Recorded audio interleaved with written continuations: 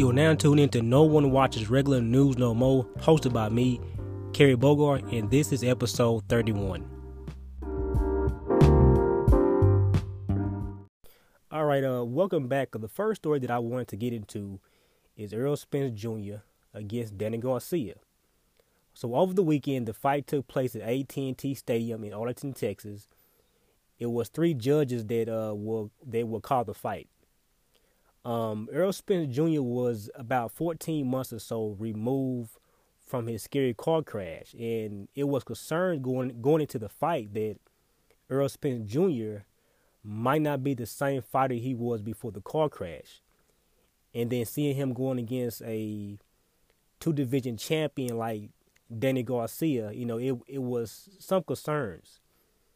But Errol Spence Jr. would really be more aggressive than Garcia in the fight.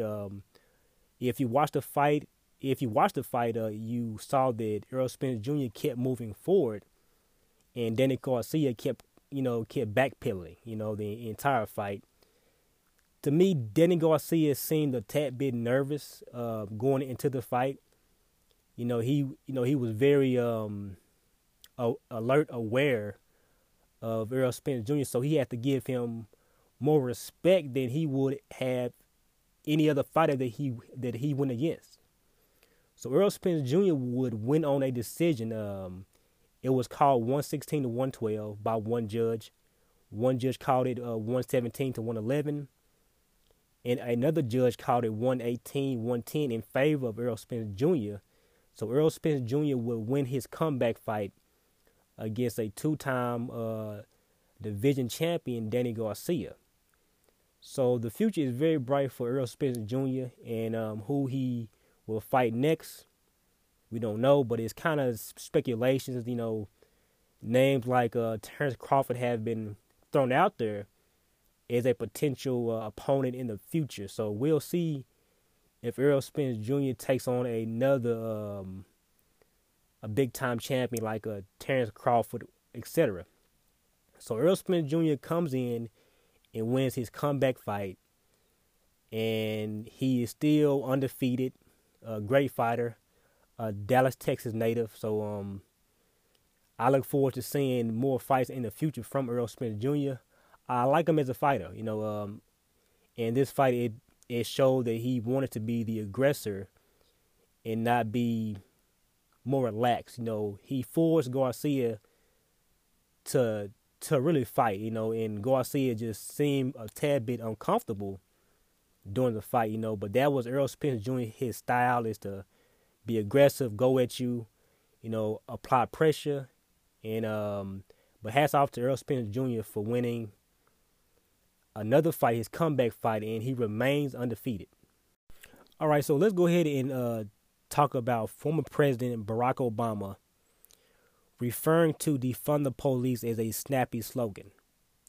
Now, he was doing an interview where he talked about defund the police being a snappy slogan.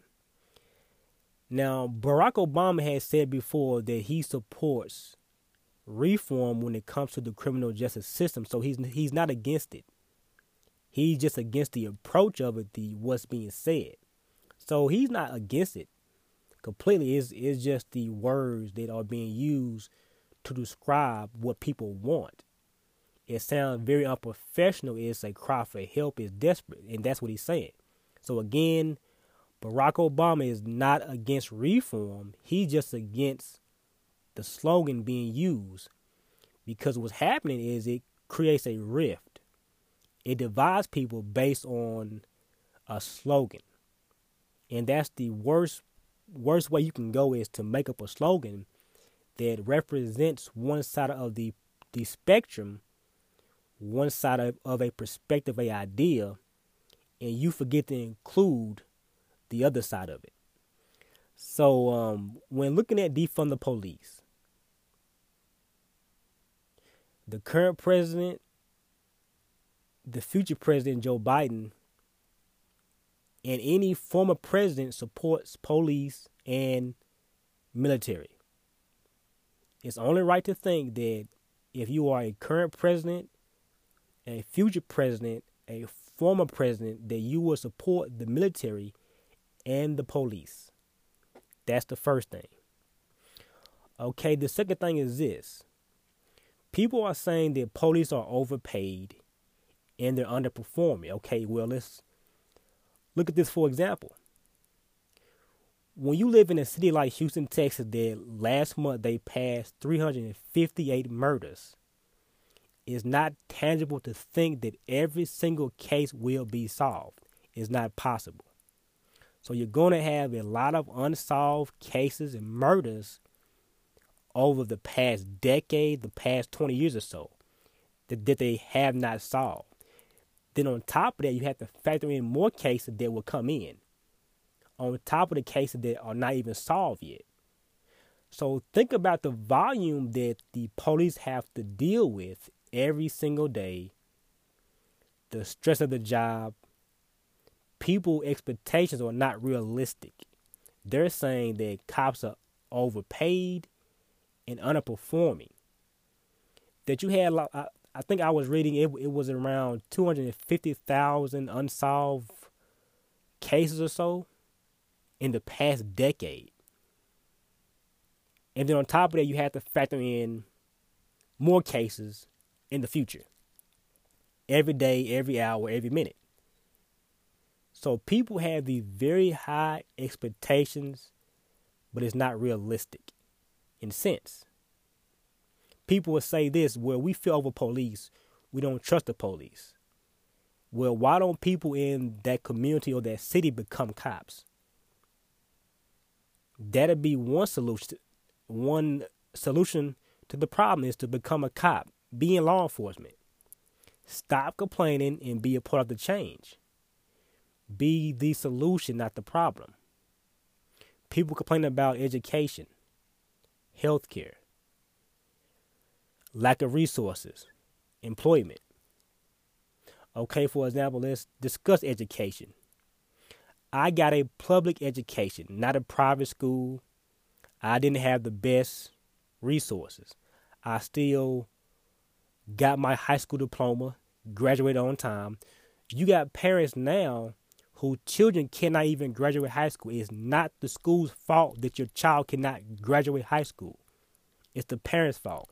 But they got the nerve to blame the teacher or the school system or the education system that your child failed to perform in school and that they did not graduate on time. When it comes to both black and Latino children, they underperform in schools. This is true. Healthcare. I know for a fact that it's a lot of people that do have healthcare that never go see a doctor. They don't want to. They're afraid of doctors. They're paranoid. A prime example is the whole vaccine thing now with COVID. People don't like to go to doctors, but they complain about not having health care. It makes no sense to me. So again, what we do is we find things to complain about and no solution. In my opinion, when you live in a city with high crime, it makes no sense for you to talk about defunding the police, budget restructure. No, you need a reduction in crime first before you can even consider talking about cutting down the budget of police, because they're dealing with a high volume of crime. And that's my opinion about it. So in my opinion, Barack Obama is not all the way wrong in what he said. He's actually right. Because when you say defund the police, it sounds very unprofessional, and you try to make an argument and explain what you mean.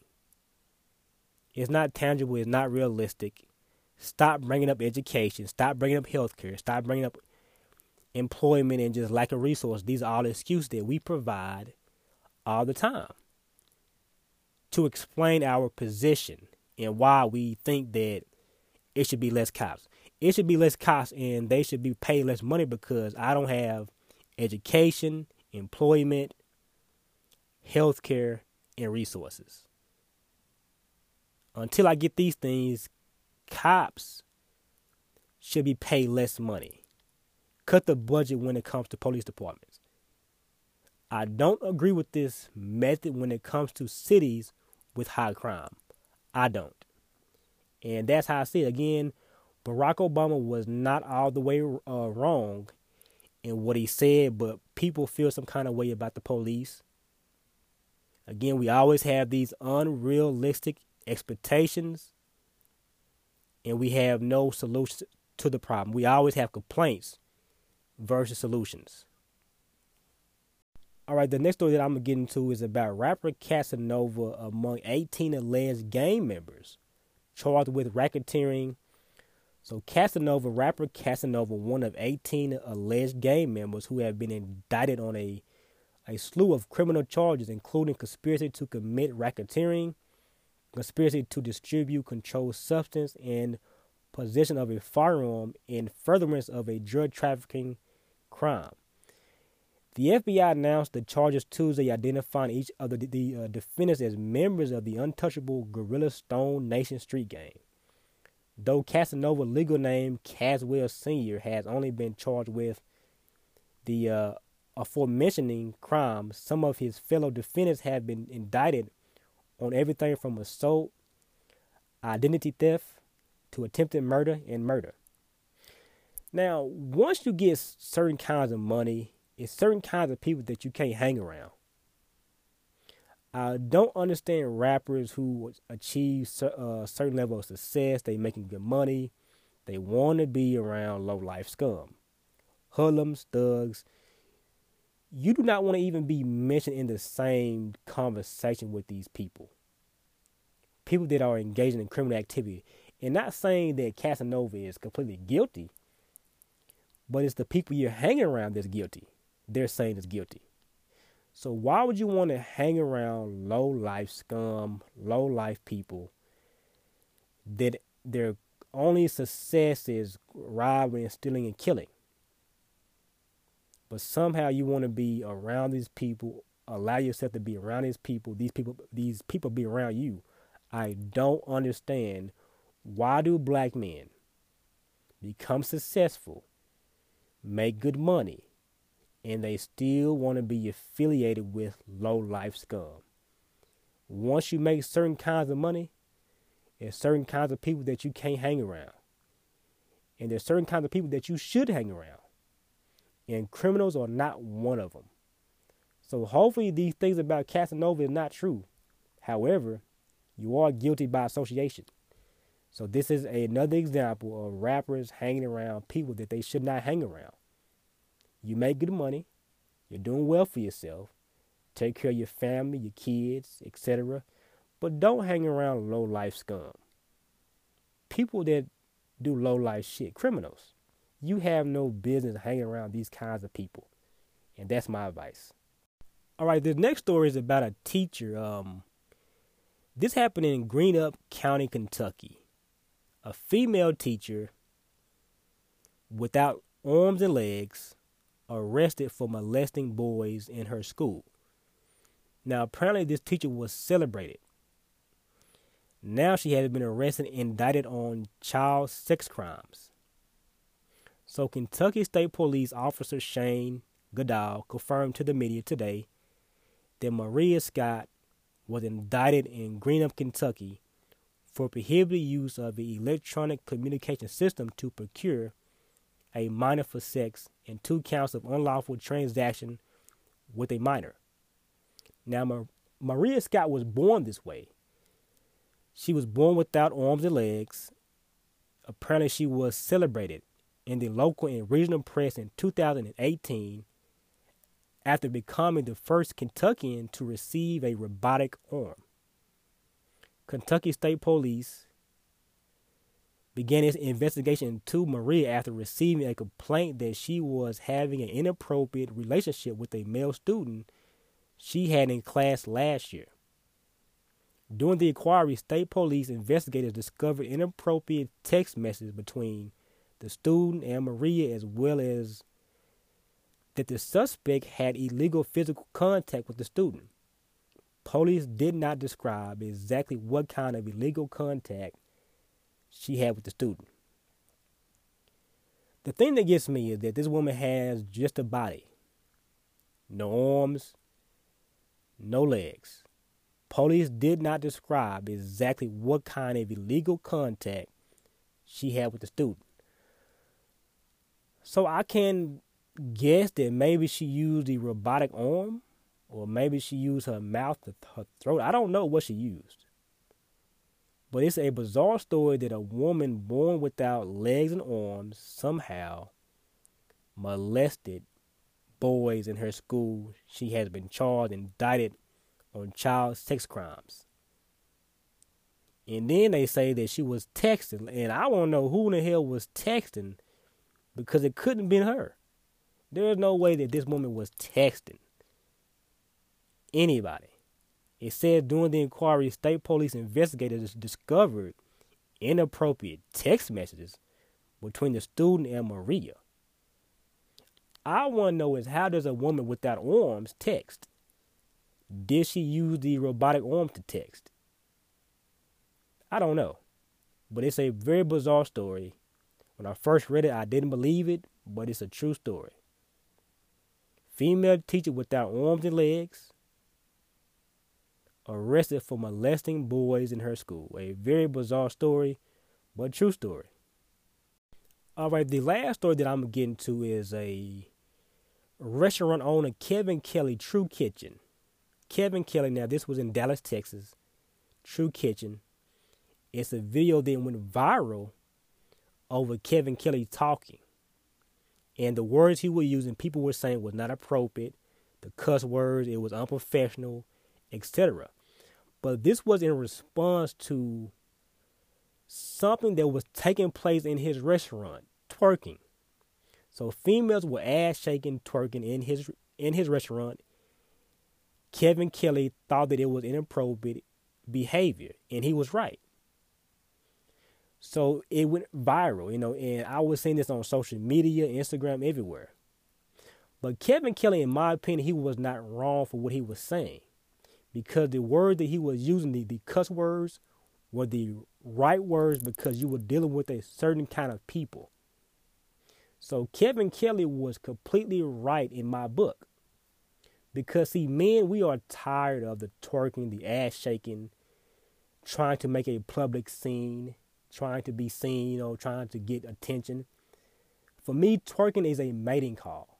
A mating call for women to show men their ass and show them, look, I am willing to have sex if I like you. I'm going to present to you my ass, and if I like you, I'll pick you, then we can have sex. So in my opinion, twerking is a mating ritual. So Kevin Kelly was not wrong for what he said. He stood his ground.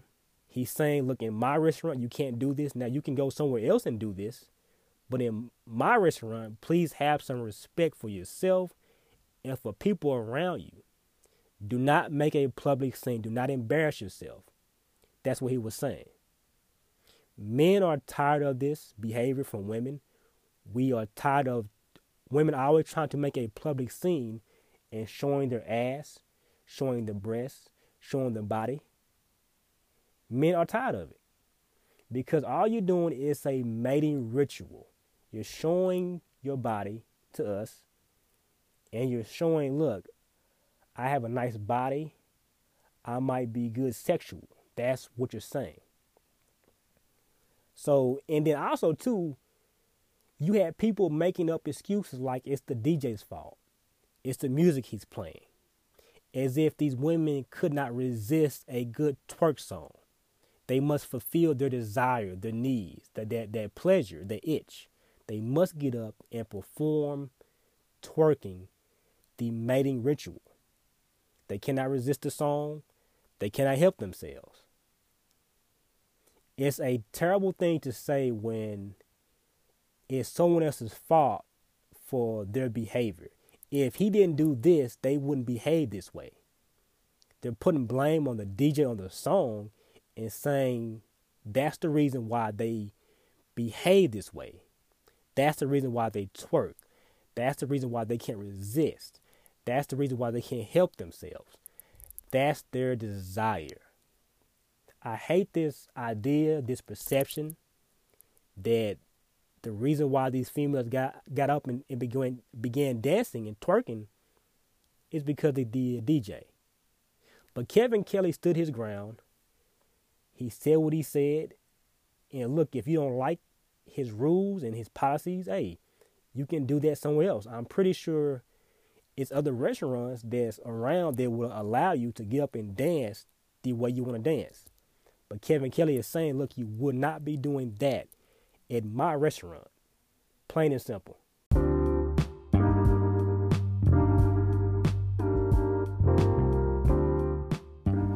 Thank you for being able to tune in and listen to my podcast, No One Watches Regular News No More, hosted by me, Kerry Bogart, and I will be back real soon with more topics.